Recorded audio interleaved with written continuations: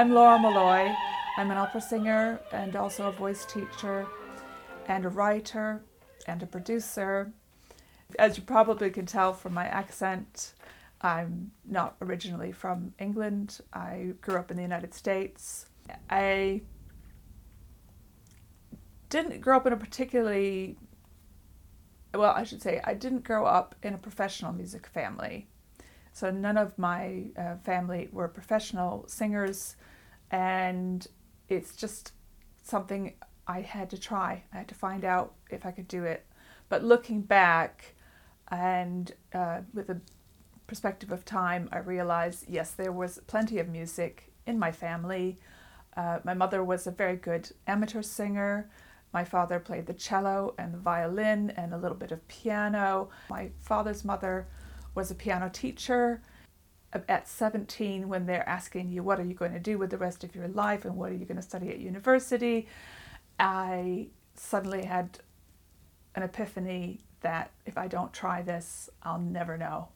I'll never find out. So I'm just going to go for it and get the degree in music, and I just went from there. I inherited my voice from my mother, probably most obviously. And she was a very good amateur singer. She sang in the church choir. You could always hear her above all the rest of the soprano section in the church choir, which used to embarrass us as kids. She just had a beautiful natural voice, and she took some singing lessons, and I took some singing lessons with her singing teacher, and that was the teacher who said, you need to take this seriously, you need to study some more. And with my mother's singing and joining the church choir as a kid, it just seemed the natural thing, but I was a very shy child. It was very difficult for me to speak up in class.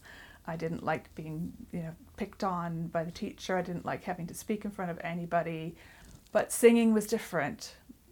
I always believed that I could sing. And it's hard to describe it without sounding arrogant, but I just knew that the high notes were easy for me when we were singing in the choir, the bits where a lot of people would start to drop out because it was getting towards the top of the staff and it was more difficult, sort of F's and G's and getting up there. It was easy for me to hit those notes. I didn't have any problem with them, and I knew sort of instinctively I was singing the right notes that were meant to be sung. So I knew that there was a voice. I knew I could sing high. I knew I could sing accurately, but I wasn't sure if it was just me thinking that or anybody else might agree with me. So it was a bit nerve-wracking to think of putting myself forward, but I finally did in school for the school musical, put myself forward and audition for a solo part and got one. So it's that sort of terrifying precipice that I think every artist has, every person has, of I think I'm good at this, but what if I'm not? And the best advice anyone ever gave me, and this was somebody that I met at university, she said, if you're not feeling like you're making a fool of yourself, you're not doing enough.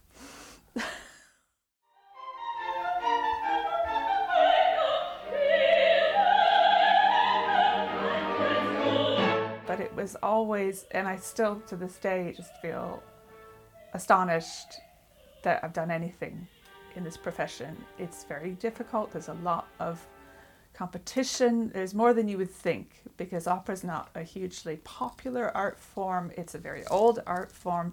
It's survived all these years. There's something about it that keeps people coming back, and there's always, I think, a certain portion of people, of the population that enjoys it, learns to love it. I think you can learn to love it in later life. I think it's one of those things that takes some maturity, it takes some time, it takes some patience. I desperately wanted to sing musicals because that was what I listened to growing up. I mean, the soundtrack of my childhood is the old Mary Martin original Broadway cast Sound of Music. I would listen to that incessantly over. I memorized all the songs to that. I love the idea of singing a story, of getting through to someone with a song. It happens all the time in musicals. The female protagonist tells someone off through a song, or really pins something down, or expresses that she's in love with the male protagonist, or whatever happens in the plot. It's a song where suddenly she finds the truth in herself and she broadcasts it to the world. And I just loved that idea of, get up and just sing it to them, and they have to listen, and then finally people understand you. And I wanted to do that. I wanted to, or be in a rock band, and audition for a rock band. And they took one look at me and just went, go away. Do not ruin your voice with us. Go and study. You're going to be a proper singer. You can't do this yourself. Any of the roles that Julie Andrews would have sung, those kind of things, they're high-ish, but they're nothing like opera high. And my voice just kept going up and up and up. So it wasn't suited to anything else. I got my undergraduate, Bachelor of Music, and then went on to get a Master of Music. And I was living in Minneapolis and singing in the chorus of the Minnesota Opera, and being very frustrated, like a lot of my friends and colleagues, with not being able to sort of get beyond that. I realized I needed to go to New York. It's kind of a pipeline. It's not an official one. It's in the States where you get your graduate degree, you do the young artist or apprenticeship programs. There's lots of summer festivals that have young artist programs attached to them. And you do those for a while, and you just kind of hope something catches fire, and you just kind of keep going along. As long as you can stretch out the definition of young. And for opera singers, it's up to, for women, it's a little bit harsher than for men because of sexism and lots of things in history and the way opera works. Up till about 30, 32, you're considered a very young opera singer, because the operatic voice takes a long time to mature. First jobs that actually paid enough that I didn't have to work another job was a tour in France, singing Così fan tutte with a Bulgarian opera company.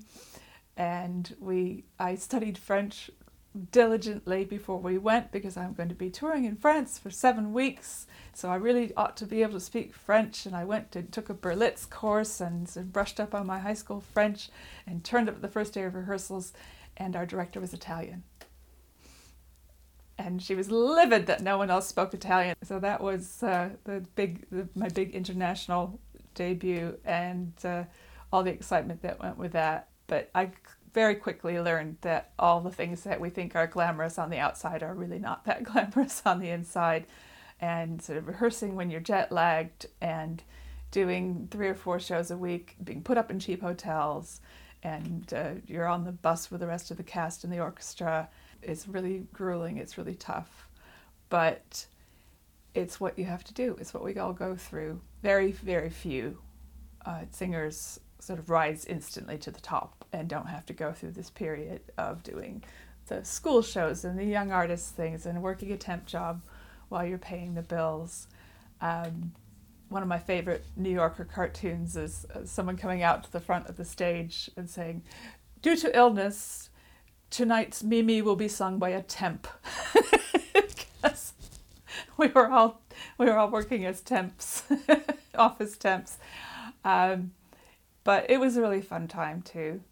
We carried along, and then I married an Englishman and moved over to the UK, and just kept on plugging away. And I got my debut with Opera North as Queen of Night and Magic Flute, and then it was English National Opera, etc. And I sang that role with English Touring Opera, with Pegasus Opera, with Welsh National Opera, and with the Royal Opera House before it was all finished.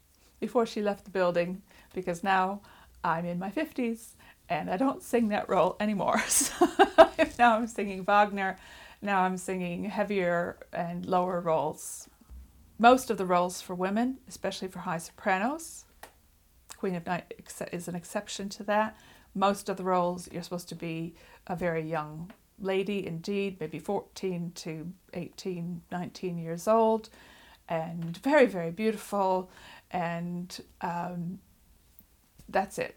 And we can sort of carry on suspending our disbelief while you're in your 30s and into your 40s, but it gets more difficult after that. And we have sort of the physiological changes that come with aging for women and menopause and all that, and the voice does change as we grow older. And you will lose some of the very, very high notes. I mean, I was an extreme version of that, because sopranos who sing Queen of Night and these very high roles, it's a very small subset. So we call it the dramatic coloratura voice, which has just the highest notes that anyone ever sings, really. So it's not natural, it's not normal, it's not typical, and it gave me my career.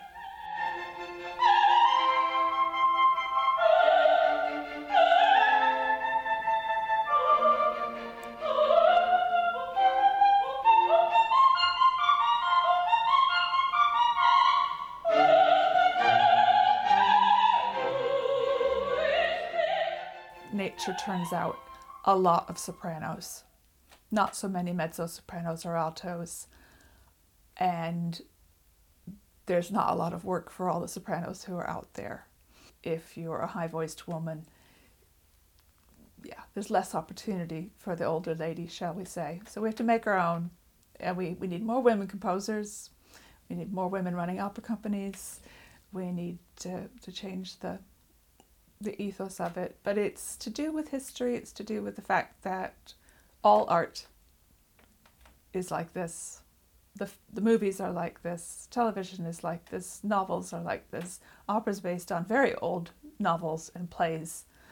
Singing gives you a little bit of a barrier, of sort of suit of armor, because it's not your words, it's not your notes, it's someone else has written this, and it kind of gives you a little layer of protection. You've got a pianist playing or an orchestra, and it's not just you alone. But you still get nervous. But you don't often get to enjoy sort of just the fact of being on stage. At the very end, you get applause, which is nice. But you're so focused on, where am I supposed to move? What comes next? What's my next word? Is the conductor pointing at me? Is it my turn to sing? And getting all that right. And you've had weeks and weeks of rehearsal to prepare for that. So your mind is not on like, oh, look at me, I'm on a stage and there's a spotlight on me and there's hundreds of people out there. You really can't think about all that, because you would get distracted and not be able to do your job properly. But every once in a while, you try to remember that it is special. I had an audition at the Metropolitan Opera in New York, and to Americans, that's the ultimate thing. I think if you brought up in this country, the ultimate thing would be to sing at Covent Garden. The Met is the biggest thing in America, and I was able to get a stage audition there. And I walked in and I was nervous, and I was just like, I've got to sing this, I've got to hit all the notes right, I've got to do this, I've got to that, and I got through my first piece, and they asked for another piece, and got through that, and then they asked for a third piece, and I just thought, Laura, you're standing on the stage of the Metropolitan Opera, you might never ever get a chance to be here again, just kind of soak that in for just a second. And I allowed myself just a moment to kind of go, and then right back to, got to sing this, and what's the next word, what's the next phrase, what am I trying to do here, what's my character thinking, all that, sort of got to do a good performance, because an audition is a performance. But I did allow myself that little moment, because I thought, this is kind of special. And I got the job. So, hey.